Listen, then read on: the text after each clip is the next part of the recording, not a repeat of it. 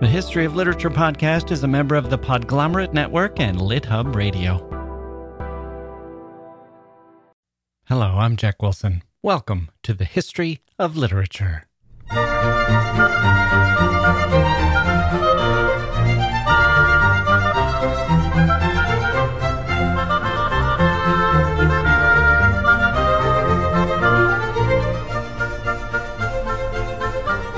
Okay, here we go. Welcome to the show.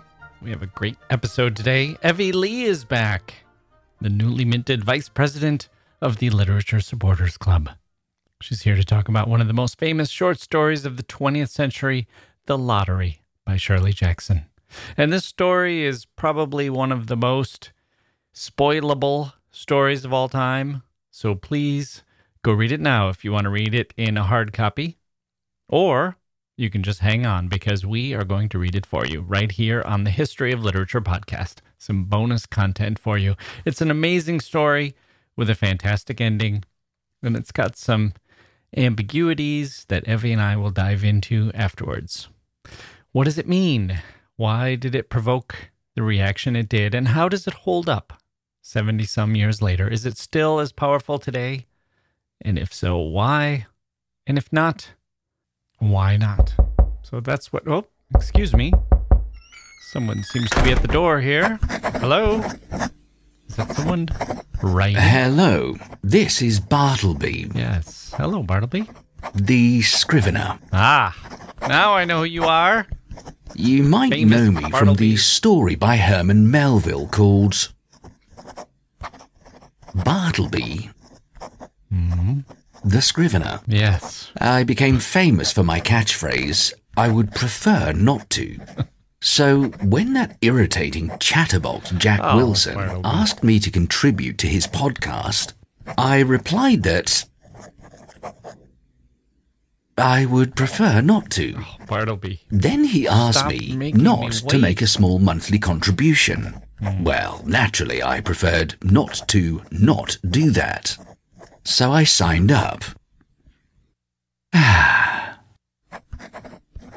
Won't you please join me in not donating to the podcast? Not donating. Well, guess what, folks? I got a note from Bartleby complaining. You think of Bartleby as not wanting to do things well. That's just the character he played for the Melville story. In real life, he's hungry and ambitious. Don't confuse the guy in the story with the character you just heard for yourself, the real Bartleby, who is eager for work. Scrivening being not what it used to be. We got him for a song, actually. I mean that literally. We didn't pay him anything. I just sang him a song, and he was so bored and optimistic he took on the work. So anyway, Bartleby heard last week's episode with Allison Hagee, author of the new novel Scribe, and he was upset that we didn't invite him on to do the show. That would have had some nice synergy, he said, scrivening and scribing. And I said, what? You just want to come on and do your prefer not to shtick? And he said, no, I could have talked to her about the act of writing. How much I admired the main character who had the power of words in that novel, while I have the power of words, but they are not my own words. They are the words of others. I could have drawn that out, asked a few questions, and I felt bad then, knowing how hungry poor Bartleby is and how eager he is for any work at all. So I said, Bartleby, my apologies. I should have had you on last week, and you could have asked those questions. And you know what? Allison Hagee is incredibly nice and generous, and we could probably call her right now. And you could ask your questions, and I could record them and run them next week as a supplemental episode, a part 2, so to speak. And Bartleby looked up at me with his sad, mournful eyes, rimming with gratitude, and said, I prefer not to. So we're cutting him out. The ungrateful wretch. I wish I could get him to return that song I sang him, but I think that ship has sailed. But he does make a good point about supporting the show. We're doing our best to keep the wheels rolling here at the History of Literature podcast. The gears churning, the train chugging down the tracks, you can help by visiting our Patreon page at patreon.com/literature and signing up for a small monthly contribution with your credit card or PayPal account. Or you can check out historyofliterature.com/shop and give a one-time donation in whatever $5 increment you like. Buy me a coffee, buy me a beer, buy me a... Oh, what did Shirley Jackson and her peers drink back then in the 1940s? Rye, slow gin, buy me an old-fashioned. We very much appreciate it. This week, we're thanking our new Patreon, Amy, who signed up and followed up with a beautiful email. My thanks to Amy and all of our generous supporters of the show. So, Shirley Jackson was born in 1916 in San Francisco, California. She went to Syracuse University in upstate New York for college, then resettled in Vermont with her husband, a college sweetheart, whom she met at the university's literary magazine. Jackson was a star, eventually publishing 6 novels, 2 memoirs, and over 200 short stories. Today, she's best known for the eerie, unsettling effects she produced in the supernatural horror novel, The Haunting of Hill House, which came out in 1959. Some say it's the best ghost story ever written. But she is best known for her masterpiece of a short story, The Lottery, which took the world by storm in 1948 when it was published in The New Yorker and immediately set off a cavalcade of angry reader feedback. Hate mail poured in with canceled subscriptions. It's a little hard to believe for those of us who view the story as part of the literary canon these days, almost a fixture on syllabi everywhere in America or included in anthology after anthology, on list after list of great short stories. But it was also banned in several places, which I'll talk about with Evie. Has always had this sort of tenuous relationship from readers and people in power alike. Jackson was reclusive. She was a heavy smoker and struggled with her health and eventually died at the unfairly early age of 48 in 1965. She lived long enough to see her influence on popular culture and authors like Rod Serling, the creator of The Twilight Zone, which ran from 1959 to 1964 and practically adopted The Lottery as a template for many of its episodes, using it as a guide for how to present a seemingly normal situation, especially in a small town in America, then give it a twist and convey deep themes in the process. After her death, she went on to influence authors like Neil Gaiman and Stephen King, and she continues to have an impact around the world. So let's take a break, then we'll listen to The Lottery, then we will have Evie Lee join us to discuss Shirley Jackson and her story, The Lottery, then and now.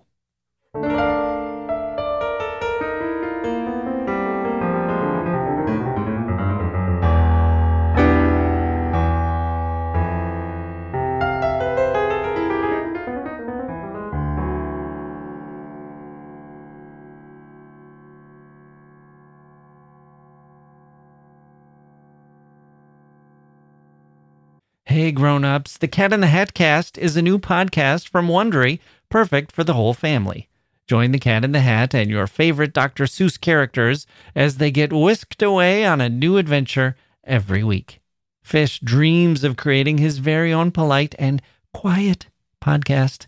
That is, until he gets a surprise visit to his Fishbowl podcast studio from the Cat in the Hat himself, and it becomes very clear that the cat has other plans for the podcast, and those plans are the opposite of quiet. The cat may be disruptive, but it turns out he's also a great help to get fish out of all kinds of predicaments. Bursting with music, silliness, and rhymes, the Cat in the Hat Cast encourages us all to find fun that is funny in every episode. Sing along to new favorite songs, try your luck at Titanic tongue twisters, have some fun with wondrous wordplay, and most importantly, bring your family along for all of the adventures in the Cat in the Hat Cast. Follow the Cat in the Hat Cast on the Wondery app or wherever you get your podcasts. You can listen to the Cat in the Hat Cast ad-free right now by joining Wondery Plus in the Wondery app or Wondery Kids Plus in Apple Podcasts. The Lottery by Shirley Jackson. The morning of June 27th was clear and sunny, with the fresh warmth of a full summer day. The flowers were blossoming profusely, and the grass was richly green. The people of the village began to gather in the square, between the post office and the bank, around 10 o'clock. In some towns, there were so many people that the lottery took 2 days and had to be started on June 26th. But in this village, where there were only about 300 people, the whole lottery took less than 2 hours, so it could begin at 10 o'clock in the morning and still be through in time to allow the villagers to get home for noon dinner. The children assembled first, of course. School was recently over for the summer, and the feeling of liberty sat uneasily on most of them. They tended to gather together quietly for a while before they broke into boisterous play, and their talk was still of the classroom and the teacher, of books and reprimands. Bobby Martin had already stuffed his pockets full of stones, and the other boys soon followed his example, selecting the smoothest and roundest stones. Bobby and Harry Jones and Dickie Delacroix, the villagers pronounced this name Delacroix, eventually made a great pile of stones in one corner of the square and guarded it against the raids of the other boys. The girls stood aside, talking among themselves, looking over their shoulders at the boys, and the very small children rolled in the dust or clung to the hands of their older brothers or sisters. Soon the men began to gather, surveying their own children, speaking of planting and rain, tractors and taxes. They stood together, away from the pile of stones in the corner, and their jokes were quiet, and they smiled rather than laughed. The women, wearing faded house dresses and sweaters, came shortly after their menfolk. They greeted one another and exchanged bits of gossip as they went to join their husbands. Soon the women, standing by their husbands, began to call to their children, and the children came reluctantly, having to be called 4 or 5 times. Bobby Martin ducked under his mother's grasping hand and ran, laughing, back to the pile of stones. His father spoke up sharply, and Bobby came quickly and took his place between his father and his oldest brother.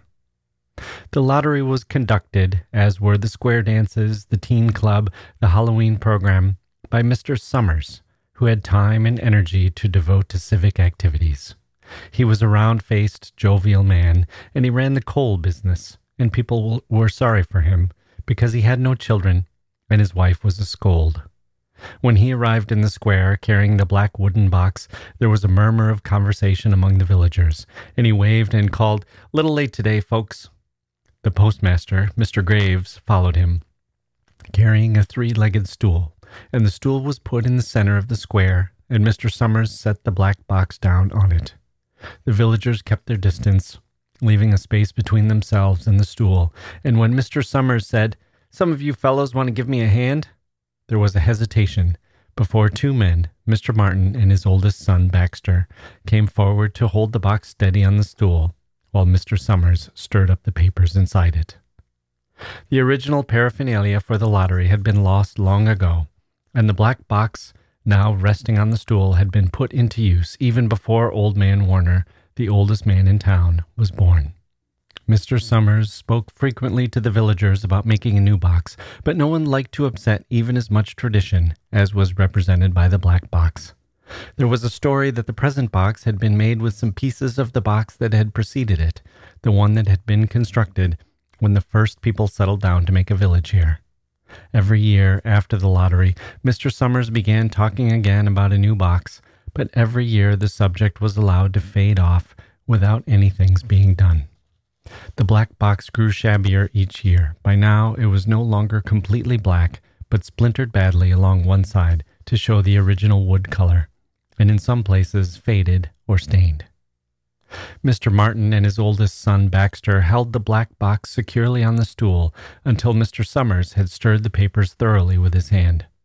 Because so much of the ritual had been forgotten or discarded, Mr. Summers had been successful in having slips of paper substituted for the chips of wood that had been used for generations.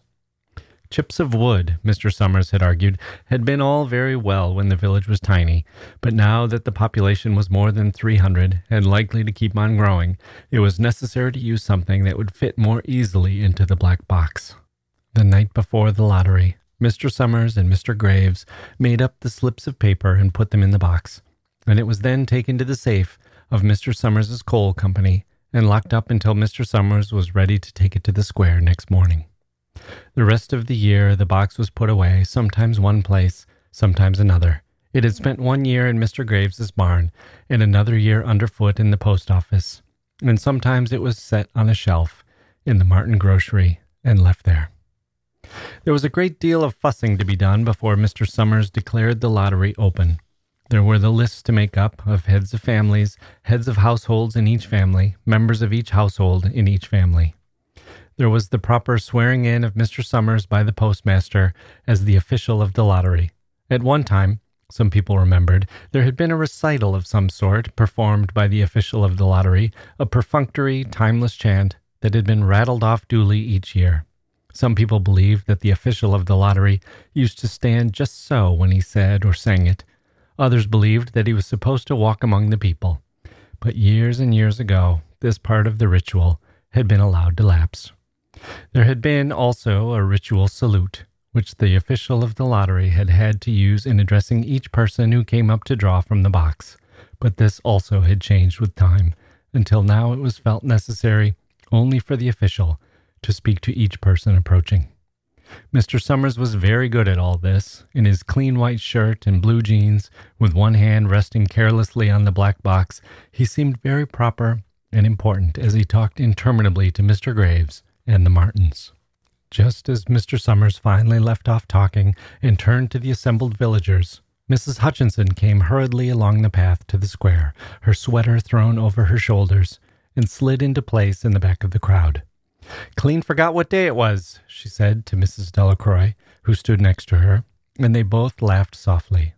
"Thought my old man was out back stacking wood," Mrs. Hutchinson went on, "and then I looked out the window and the kids was gone, and then I remembered it was the 27th and came a-running." She dried her hands on her apron, and Mrs. Delacroix said, "You're in time, though. They're still talking away up there." Mrs. Hutchinson craned her neck to see through the crowd and found her husband and children standing near the front. She tapped Mrs. Delacroix on the arm as a farewell and began to make her way through the crowd. The people separated good-humoredly to let her through. 2 or 3 people said, in voices just loud enough to be heard across the crowd, "Here comes your Mrs. Hutchinson," and "Bill, she made it after all." Mrs. Hutchinson reached her husband, and Mr. Summers, who had been waiting, said cheerfully, "Thought we were going to have to get on without you, Tessie." Mrs. Hutchinson said, grinning, "Wouldn't have me leave my dishes in the sink now, would you, Joe?" And soft laughter ran through the crowd as the people stirred back into position after Mrs. Hutchinson's arrival. "Well, now," Mr. Summers said soberly, "guess we better get started, get this over with, so as we can go back to work. Anybody ain't here?" "Dunbar," several people shouted. "Dunbar, Dunbar." Mr. Summers consulted his list. "Clyde Dunbar," he said. "That's right. He's broke his leg, hasn't he? Who's drawing for him?" "Me, I guess," a woman said, and Mr. Summers turned to look at her. "Wife draws for her husband." Mr. Summers said, "Don't you have a grown boy to do it for you, Janie?" Although Mr. Summers and everyone else in the village knew the answer perfectly well, it was the business of the official of the lottery to ask such questions formally. Mr. Summers waited with an expression of polite interest while Mrs. Dunbar answered. "Horace is not but 16 yet," Mrs. Dunbar said regretfully. "Guess I gotta fill in for the old man this year." "Right," Mr. Summers said. He made a note on the list he was holding. Then he asked, "Watson boy drawing this year?" A tall boy in the crowd raised his hand. "Here," he said. "I'm drawing for my mother and me." He blinked his eyes nervously and ducked his head as several voices in the crowd said things like, "Good fellow, Jack," and "Glad to see your mother's got a man to do it." "Well," Mr. Summers said, "guess that's everyone. Old man Warner make it?" "Here," a voice said, and Mr. Summers nodded. A sudden hush fell on the crowd, and as Mr. Summers cleared his throat and looked at the list. "All ready?" he called. "Now, I'll read the names. Heads of families first, and the men come up and take a paper out of the box. Keep the paper folded in your hand without looking at it until everyone has had a turn. Everything clear?" The people had done it so many times that they only half listened to the directions. Most of them were quiet, wetting their lips, not looking around. Then Mr. Summers raised one hand high and said, "Adams." A man disengaged himself from the crowd and came forward. "Hi, Steve," Mr. Summers said, and Mr. Adams said, "Hi, Joe." They grinned at one another humorlessly and nervously. Then Mr. Adams reached into the black box and took out a folded paper. He held it firmly by one corner as he turned and went hastily back to his place in the crowd, where he stood a little apart from his family, not looking down at his hand. "Allen," Mr. Summers said. "Anderson. Bentham." "Seems like there's no time at all between lotteries anymore," Mrs. Delacroix said to Mrs. Graves in the back row. "Seems like we got through with the last one only last week." "Time sure goes fast," Mrs. Graves said. "Clark, Delacroix." "There goes my old man," Mrs. Delacroix said. She held her breath while her husband went forward. "Dunbar," Mr. Summers said, and Mrs. Dunbar went steadily to the box, while one of the women said, "Go on, Janie," and another said, "There she goes." "We're next," Mrs. Graves said. She watched while Mr. Graves came around from the side of the box, greeted Mr. Summers gravely, and selected a slip of paper from the box. By now, all through the crowd, there were men holding the small folded papers in their large hand, turning them over and over nervously. Mrs. Dunbar and her two sons stood together, Mrs. Dunbar holding the slip of paper. "Harbert, Hutchinson." "Get up there, Bill," Mrs. Hutchinson said, and the people near her laughed. "Jones." "They do say," Mr. Adams said to Old Man Warner, who stood next to him, "that over in the North Village they're talking of giving up the lottery." Old Man Warner snorted. "Pack of crazy fools," he said, "listening to the young folks. Nothing's good enough for them. Next thing you know, they'll be wanting to go back to living in caves. Nobody work anymore, live that way for a while. Used to be a saying about lottery in June, corn be heavy soon. First thing you know, we'd all be eating stewed chickweed and acorns. There's always been a lottery," he added petulantly. "Bad enough to see young Joe Summers up there joking with everybody." "Some places have already quit lotteries," Mrs. Adams said. "Nothing but trouble in that," Old Man Warner said stoutly. "Pack of young fools." Martin, and Bobby Martin watched his father go forward. "Overdyke, Percy." "I wish they'd hurry," Mrs. Dunbar said to her older son. "I wish they'd hurry." "They're almost through," her son said. "You get ready to run tell Dad," Mrs. Dunbar said. Mr. Summers called his own name and then stepped forward precisely and selected a slip from the box. Then he called, "Warner." 77th year I've been in the lottery," Old Man Warner said as he went through the crowd. 77th time. "Watson." The tall boy came awkwardly through the crowd. Someone said, "Don't be nervous, Jack." And Mr. Summers said, "Take your time, son." "Zanini." After that, there was a long pause, a breathless pause, until Mr. Summers, holding his slip of paper in the air, said, "All right, fellows." For a minute, no one moved, and then all the slips of paper were opened. Suddenly, all the women began to speak at once, saying, "Who is it? Who's got it? Is it the Dunbars? Is it the Watsons?" Then the voices began to say, "It's Hutchinson. It's Bill. Bill Hutchinson's got it." "Go tell your father," Mrs. Dunbar said to her older son. People began to look around to see the Hutchinsons. Bill Hutchinson was standing quiet, staring down at the paper in his hand. Suddenly, Tessie Hutchinson shouted to Mr. Summers, "You didn't give him time enough to take any paper he wanted. I saw you. It wasn't fair." "Be a good sport, Tessie," Mrs. Delacroix called, and Mrs. Graves said, "All of us took the same chance." "Shut up, Tessie," Bill Hutchinson said. "Well, everyone," Mr. Summers said, "that was done pretty fast, and now we've got to be hurrying a little more to get done in time." He consulted his next list. "Bill," he said, "you draw for the Hutchinson family. You got any other households in the Hutchinsons?" "There's Don and Eva," Mrs. Hutchinson yelled. "Make them take their chance." "Daughters draw with their husbands' families, Tessie," Mr. Summers said gently. "You know that as well as anyone else." "It wasn't fair," Tessie said. "I guess not, Joe," Bill Hutchinson said regretfully. "My daughter draws with her husband's family. That's only fair. And I've got no other family except the kids." "Then, as far as drawing for families is concerned, it's you," Mr. Summers said in explanation. "And as far as drawing for households is concerned, that's you too, right?" "Right," Bill Hutchinson said. "How many kids, Bill?" Mr. Summers asked formally. 3, Bill Hutchinson said.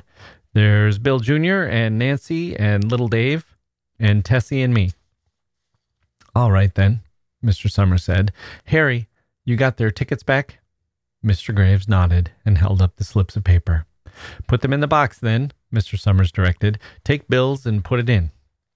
I think we ought to start over, Mrs. Hutchinson said as quietly as she could. I tell you it wasn't fair. You didn't give them enough time to choose. Everybody saw that. Mr. Graves had selected the 5 slips and put them in the box, and he dropped all the papers but those onto the ground, where the breeze caught them and lifted them off. Listen, everybody, Mrs. Hutchinson was saying to the people around her. Ready, Bill? Mr. Summers asked, and Bill Hutchinson, with one quick glance around at his wife and children, nodded. Remember, Mr. Summers said, take the slips and keep them folded until each person has taken one. Harry, you help little Dave. Mr. Graves took the hand of the little boy, who came willingly with him up to the box. Take a paper out of the box, Davy, Mr. Summers said. Davy put his hand into the box and laughed. Take just one paper, Mr. Summers said. Harry, you hold it for him. Mr. Graves took the child's hand and removed the folded paper from the tight fist and held it while little Dave stood next to him and looked up at him wonderingly. Nancy next, Mr. Summers said. Nancy was 12, and her school friends breathed heavily as she went forward, switching her skirt, and took a slip daintily from the box. Bill Jr., Mr. Summers said, and Billy, his face red and his feet overlarge, near knocked the box over as he got a paper out. Tessie, Mr. Summers said. She hesitated for a minute, looking around defiantly, and then set her lips and went up to the box. She snatched a paper out and held it behind her. Bill, Mr. Summers said, and Bill Hutchinson reached into the box and felt around, bringing his hand out at last with the slip of paper in it. The crowd was quiet. A girl whispered, I hope it's not Nancy, and the sound of the whisper reached the edges of the crowd. It's not the way it used to be, Old Man Warner said clearly. People ain't the way they used to be. All right, Mr. Summers said. Open the papers. Harry, you open little Dave's. Mr. Graves opened the slip of paper, and there was a general sigh through the crowd as he held it up, and everyone could see that it was blank. Nancy and Bill Jr. opened theirs at the same time, and both beamed and laughed, turning around to the crowd and holding their slips of paper above their heads. Tessie, Mr. Summers said. There was a pause, and then Mr. Summers looked at Bill Hutchinson, and Bill unfolded his paper and showed it. It was blank. It's Tessie, Mr. Summers said, and his voice was hushed. Show us her paper, Bill. Bill Hutchinson went over to his wife and forced the slip of paper out of her hand. It had a black spot on it, the black spot Mr. Summers had made the night before with the heavy pencil in the coal company office. Bill Hutchinson held it up, and there was a stir in the crowd. All right, folks, Mr. Summers said. Let's finish quickly. Although the villagers had forgotten the ritual and lost the original black box, they still remembered to use stones. The pile of stones the boys had made earlier was ready. There were stones on the ground with the blowing scraps of paper that had come out of the box. Delacroix selected a stone so large she had to pick it up with both hands and turned to Mrs. Dunbar. Come on, she said. Hurry up. Mrs. Dunbar had small stones in both hands, and she said, gasping for breath, I can't run at all. You'll have to go ahead, and I'll catch up with you. The children had stones already, and someone gave little Davy Hutchinson a few pebbles. Tessie Hutchinson was in the center of a cleared space by now, and she held her hands out desperately as the villagers moved in on her. It isn't fair, she said. A stone hit her on the side of the head. Old Man Warner was saying, come on, everyone. Steve Adams was in the front of the crowd of villagers, with Mrs. Graves beside him. It isn't fair, it isn't right, Mrs. Hutchinson screamed, and then they were upon her.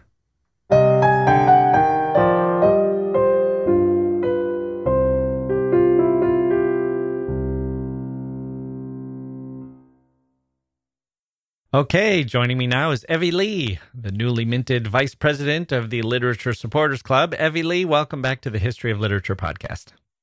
Hello, Jack. Thanks for having me back. Okay, so Evie, we just listened to The Lottery by Shirley Jackson. It's a very famous story, one of the most famous American short stories of the 20th century, I would say. And it's famous for the turn that it takes. When you first read this story, were you shocked? To be honest, Jack, I read the story a very long time ago, so I can't recall specifically, but I will say I had to have been shocked and probably a little confused as well. Yeah. So the reactions, I mean, I could see a lot of different reactions, potential reactions of being angry, confused, intrigued, horrified. Can you unpack the way that you felt either the first time you read it or the most recent time? So I have to say that I find the idea of being angry a little confusing in the sense that I don't know why someone would be angry, but I think that even reading it more recently, the change is so abrupt. The festive atmosphere, the whole town gathering at the square, the boys laughing around, the girls in groups twittering, and then all of a sudden to just a murder. Yeah, it's rather abrupt. So I think that confusing in the sense that what led these people to commit this act, and I think that if you read it, having read it multiple times and going back through a second time, is where you sort of start to unpack that. And I read it, I think, as a part of a course in school, whether it's high school or college. So I was probably being very analytical at the time. Mm-hmm. You knew there were going to be questions at the end that you had to answer. Right. And just really understanding why is this assigned? What is important about this, and why these people are doing what they did. Yeah. So the anger, I mean, it was interesting because the story was published in the New Yorker in June of 1948, and they were flooded with hate mail and canceled subscriptions. Even recently, they said that's probably the most controversial story we've ever run, which is really interesting that they run so much nonfiction to think that a story that they ran, a work of fiction, caused that kind of outpouring of vitriol is very interesting. I think there are two types of anger that came. One type, I think, is people who say, this story ruined my evening. I hated the ending because it was a horror story, but it didn't lead me to expect that. The beginning of it was, everything was bucolic. You think people are doing their civic duty.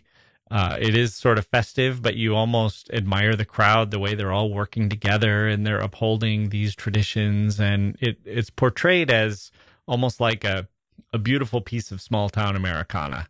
And then for people to feel like it was unfair, the surprise ending with the horrible twist at the end, it was unfair to me as a reader. I think that was one source of the anger. But apparently another one was that people in small towns in New England felt like they were being singled out or mocked, or they didn't like the way it characterized them, maybe because they knew that there's a satirical aspect to this. Right. And they felt like there was an accusatory finger being pointed at them. Right. They internalized it and got defensive. Yeah. Yeah. Yeah. So that's the problem, right? No one likes to look at themselves in the mirror. No community likes to look at themselves. If they didn't see themselves in the story, then maybe it would not have been a problem. So maybe, yeah. And I felt like, I grew up in a small town.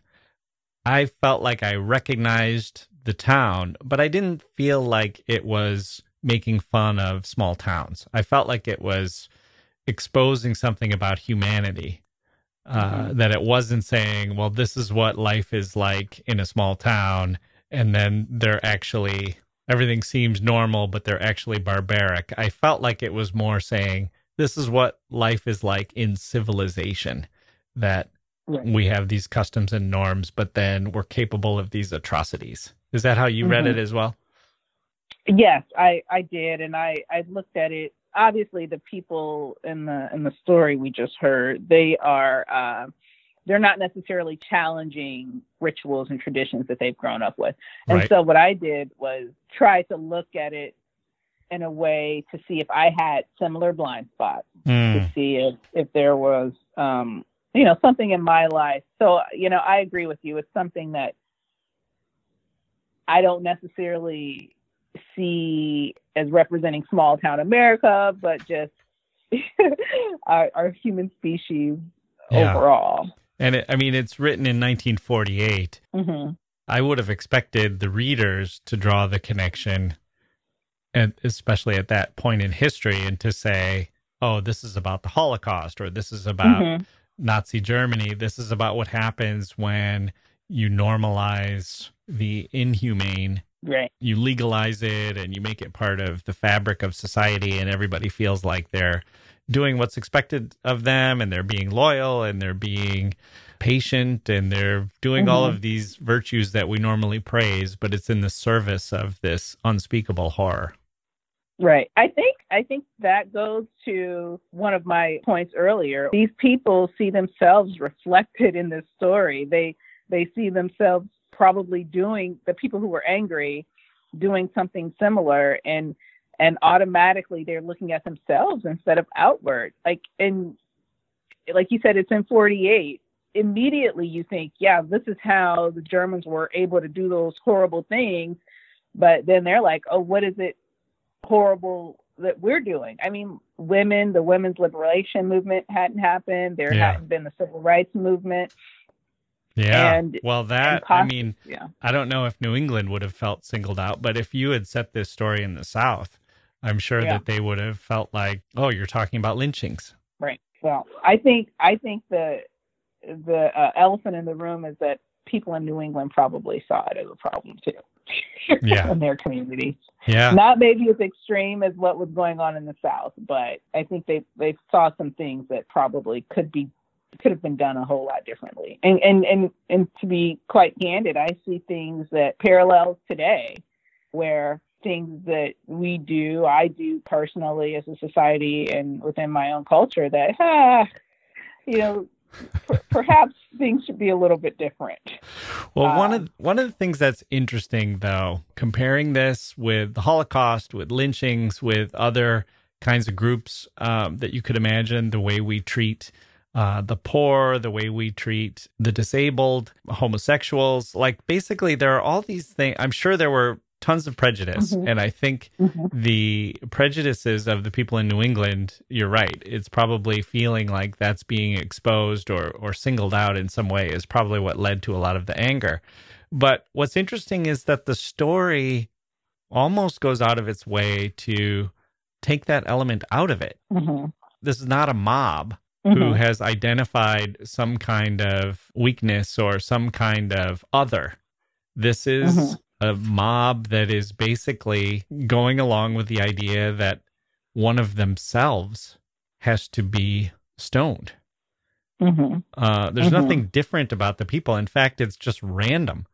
What do you make of that? I guess when I think about it from that view, I immediately think about what it takes for individuals who recognize a problem in society at large, but they're really comfortable. They are not directly impacted by the problem. Right. And so while they probably all on an individual level would like to see things done differently, to be that squeaky wheel is not easy. So throughout the story, I mean, it's a very short, compact story, but there's a lot in there. And you can see discomfort with the tradition. You can see that it's not necessarily something that is palatable, but once it's determined that they're not picked or they're not chosen to suffer the consequences, they're quick to just turn around and go about their lives and to put it off until the next year. So I think that you're right. Like, it's not sort of some other, but there's always a chance that they won't have to suffer the consequences. And so some of the things that we as a society and as a culture use to make people others, they're all constructs, social constructs, so it's not real. And in this story, I don't want to say the winner of the lottery, like it's all fake. They all put it up. So it's like, I think it's a similar shell game, right? And so I think that it works still, and it just shows that you need a spark to make a big change. Yeah. And maybe the point is, look what humans are willing to do even when they haven't identified an other, and then look at how easy it is for them to slide into this conformity where they're treating it as if everything is normal and everything is fine. And in fact, they're just being good, patriotic citizens of this town. And yet they're willing to do all of this, even though, they give, there's a line toward the end where they give little Davy Hutchinson a few pebbles. Right. That he's going to be using as part of the stoning. The horrifying part of it is to think when there is an other, people will just be willing to go along with this. There'll be no way to stop it. Right. Yeah. But when they sort of manufacture this other, they're still willing to go along with it, even though the way I read it, I don't know what you think, but I think a lot of people don't like it. There's talk about what other towns are doing and who might be willing to give it up, and there's sort of no acknowledgement of or no remembrance of why they even do this. So I have to believe that it's just individuals within that community don't like it, but because they feel the pressure from tradition, from no alternative voice out there within their community to do a change, to do anything different, they just sort of acquiesce. Other than this is the tradition, it's the way it's always done, and it's important for us to continue traditions, is there any way to defend the lottery? Does it have any redeeming qualities?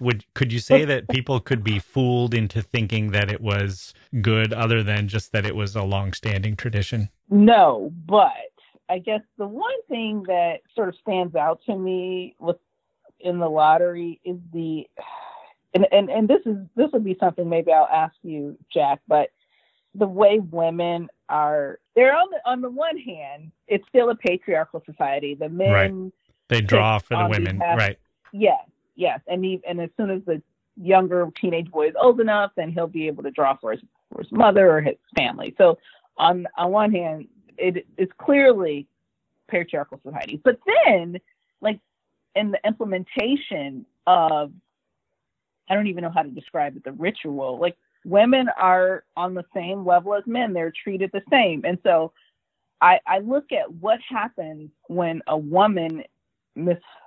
Hutchinson, for example, is taken from her family. Like, is the husband then going to become sort of fill that role, fill that void? Like, will he then be doing the dishes, or will that, like, how do those tasks sort of, how are they handled? Because, right? On the one hand, like, the men have a role, the men are all gathering now, but now if you take away this mother, this backbone of society, who fills that role? What if there is not because naturally you would think that it would be a teenage daughter, right? But what if, and that's probably going to happen in that family, but like, if there is not that woman there, that daughter there to fill that void, like, so no, there is nothing that sort of makes it palatable. No, I don't see a redeeming quality to it. But the one thing that interests me about it is that because women are viewed at a certain way, like, if you take away that, for like our society, the United States at least, we didn't pass an ERA, an Equal Rights Amendment, for a reason. And so that sort of puzzles me. And that's the one thing in this story that I haven't been able to come up with an answer to. Well, It's kind of like the argument, I see this with authors sometimes where people will say, I hate the treatment of women in your books. And they'll say, but have you read my books? The men are all swine too. And it's this idea of as long as it's egalitarian, that's a positive aspect of it. But it kind of begs the question, well, why do the men and the women have to be horrible? Like why not have positive redeeming characters? And that's kind of what I was getting at with this question is there may be features of the lottery that are carried out. I'm glad that they're not saying, let's find the oldest and weakest person and stone him. Right. But on the other hand, you could almost argue that something like that, they could be in this sort of misguided, confused way saying, well, we have a shortage of food and it's important for us to trim the herd. And maybe, I guess you could invent different facts and say that, this is a way of reminding people of the fragility of life or something, and that it serves this kind of function, or that everyone has a murderous impulse and this allows them to discharge it in a way that's fair. But I really don't think any of that is what Shirley Jackson is going for here. I really think she's kind of just saying people are capable of such atrocities that they would even go ahead and turn a lottery, a random thing, into a sacred event and dress it up and say, well, this is just how it's always been and how it always must be, and then do this unspeakable thing. Yeah, no, I agree. And I think that is correct. The one thing I keep going back to, and maybe this wasn't a part of what Jackson was trying to do, was that maybe she was just a commentary on revolution. Yeah. What it takes to change something that's going on that's horrible. Well, apartheid South Africa banned the story. And I think I can see that, right? I think I can see why they did it. I think one of their main arguments was, well, this is how it's always been. This is the natural order of things. No need to change. And this sort of exposes the flaws in that thinking. But I was surprised to learn that it was banned in American schools as late as the 1990s. Yeah. Why do you think it was banned in schools? Well, I think probably, and this is post hoc rationalization, which I didn't sort of reach far to do it, but our school system, I don't know if it was designed to develop critical thought and people who think critically about what's going around them, right? You wanted a baseline of education and some indoctrination. I think it was, for example, me personally, I don't think I was really taught to think very critically about what was going around me until I was in college, right? At the lower secondary levels, it was all about ingesting what they were putting in front of me and being able to regurgitate it in my own words. And so I could see that being a reason why, and also paternalistic, right? It's so shocking. Like, do you really want our children to read about how humans can be,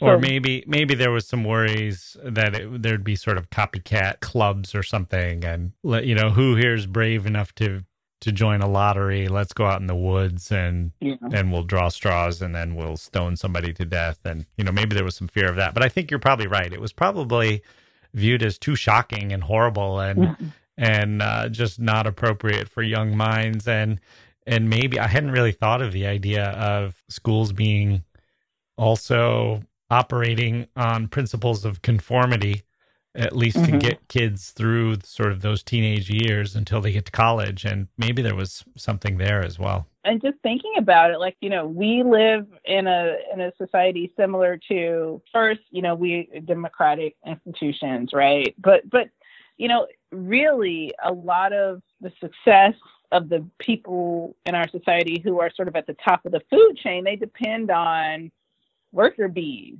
and you got to have people who are willing to be those worker bees and not necessarily demand equal treatment, right? Or shake things up, or to challenge traditions and the natural order of things as it's viewed in conventional wisdom. Exactly.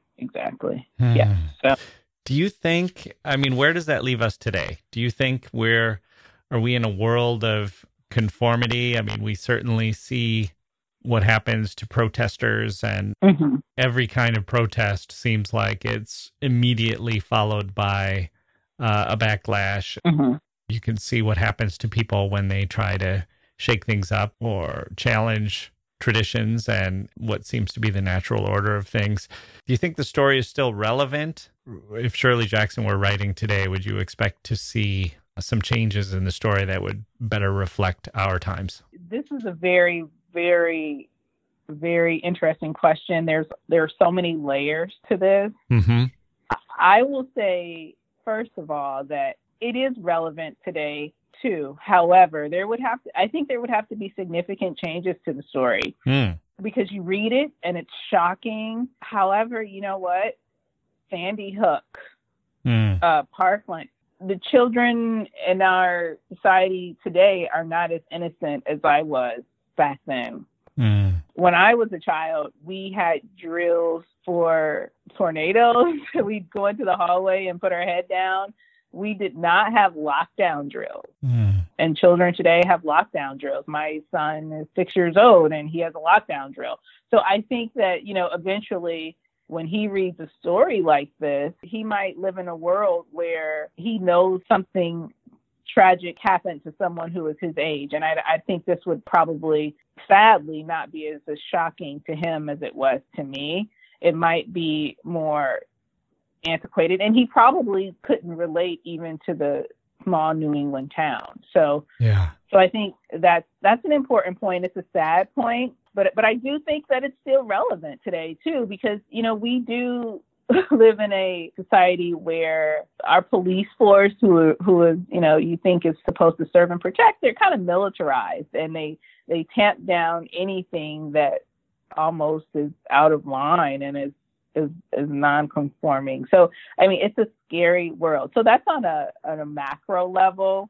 Yeah. But I want to bring up something, Jack, that may make you uncomfortable. Okay. Being that you're a man and all, and I don't want to get too personal, but I'm ready. You brace yourself. Okay. Circumcision out there. Like, why do we do that? Why are little boys being mutilated when they are unable to make the decision for themselves?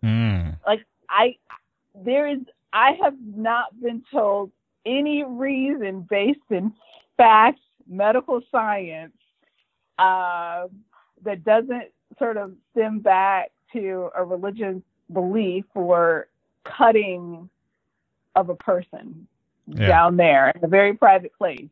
So it's not stoning, but we as a society do that. And then just to add to it, right now we look at third world countries as having a crisis of female genital mutilation. And we think it's horrible, that something should be stopped, but it's a tradition. And I say third world, maybe not. I mean, it's in places where women don't have rights, and they want to subject, women to keep them in a certain role.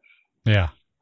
So not speaking to that, which I think is horrible, terrible, I would be interested in understanding why that is different from male circumcision. Well, it's interesting, and it's interesting that we treat those two things differently.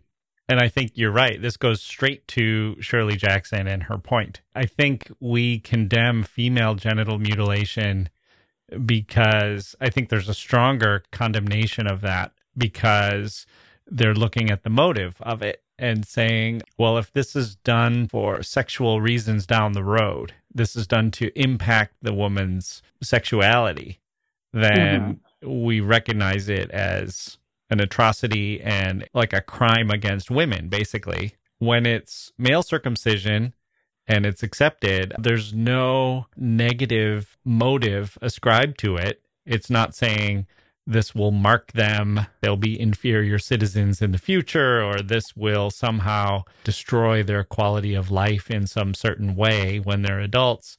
It's basically, well, this is what we do. It was good enough for one generation, so it'll be good enough for the next generation. It'll let kids blend in and not feel weird. It's how it's done. It's just how it's always been done, or it's just part of the tradition.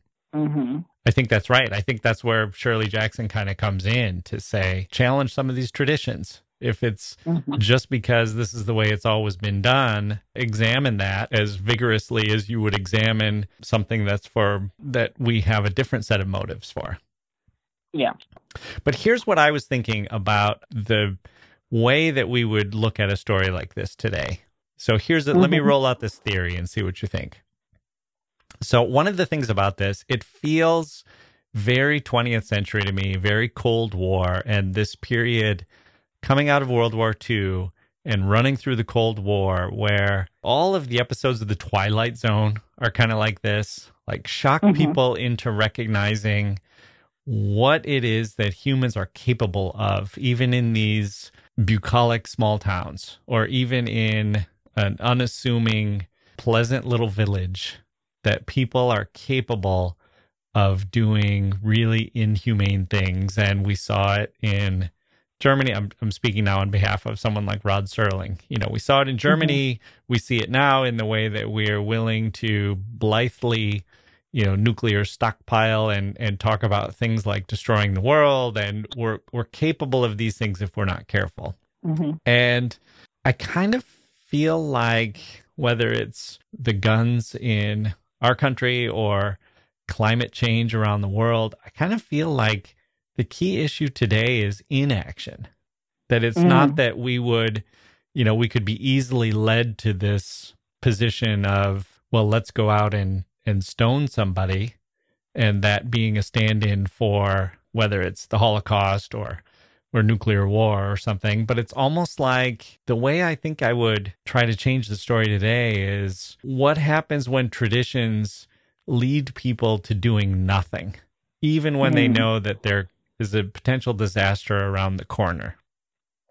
So rather than a civic ceremony where people are drawing lots and then going out and singling someone out for death, I think I would try to reorganize the story so that it would be about people who just couldn't be bothered to move and do something, even though there was a looming disaster, a flood or something that was on its way, or a meteor that was about to crash into Earth, if people didn't send up a rocket to take care of it. And instead, people just talking themselves out of it and basically saying, we can't do anything about it anyway, so let's live for the moment. Very fair. Yeah, no, I think that a few tweaks and it could sort of highlight that issue. Yeah. I agree. Okay, so last question for you. Does this deserve its place in the pantheon of short stories? Would you say that it's up there with The Yellow Wallpaper and other classics of the genre? I would have to say yes, for reasons aside from just the great writing and a great story. And because, again, Yellow Wallpaper, it was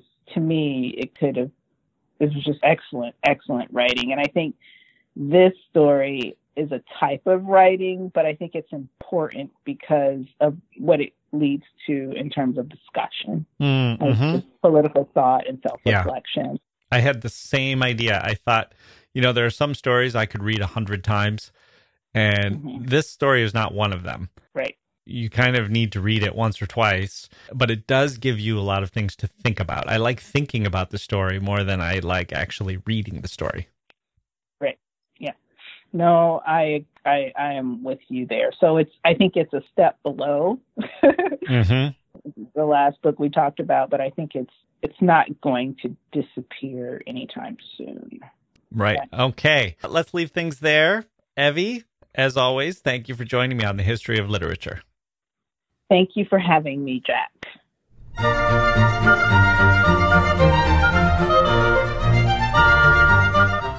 Okay, there we go. Wasn't that great?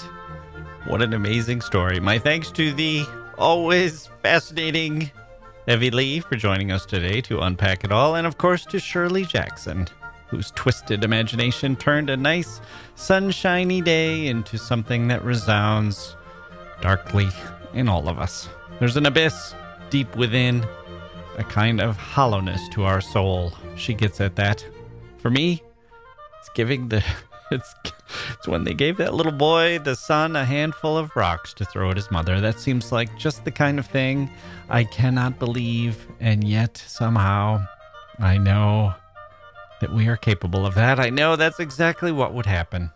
Horrible. We'll be back next week with a fun one, so sign up now for the History of Literature podcast. Tell all your friends and try to avoid those small town rituals in the meantime. You never know when you'll be the one left holding the black spot.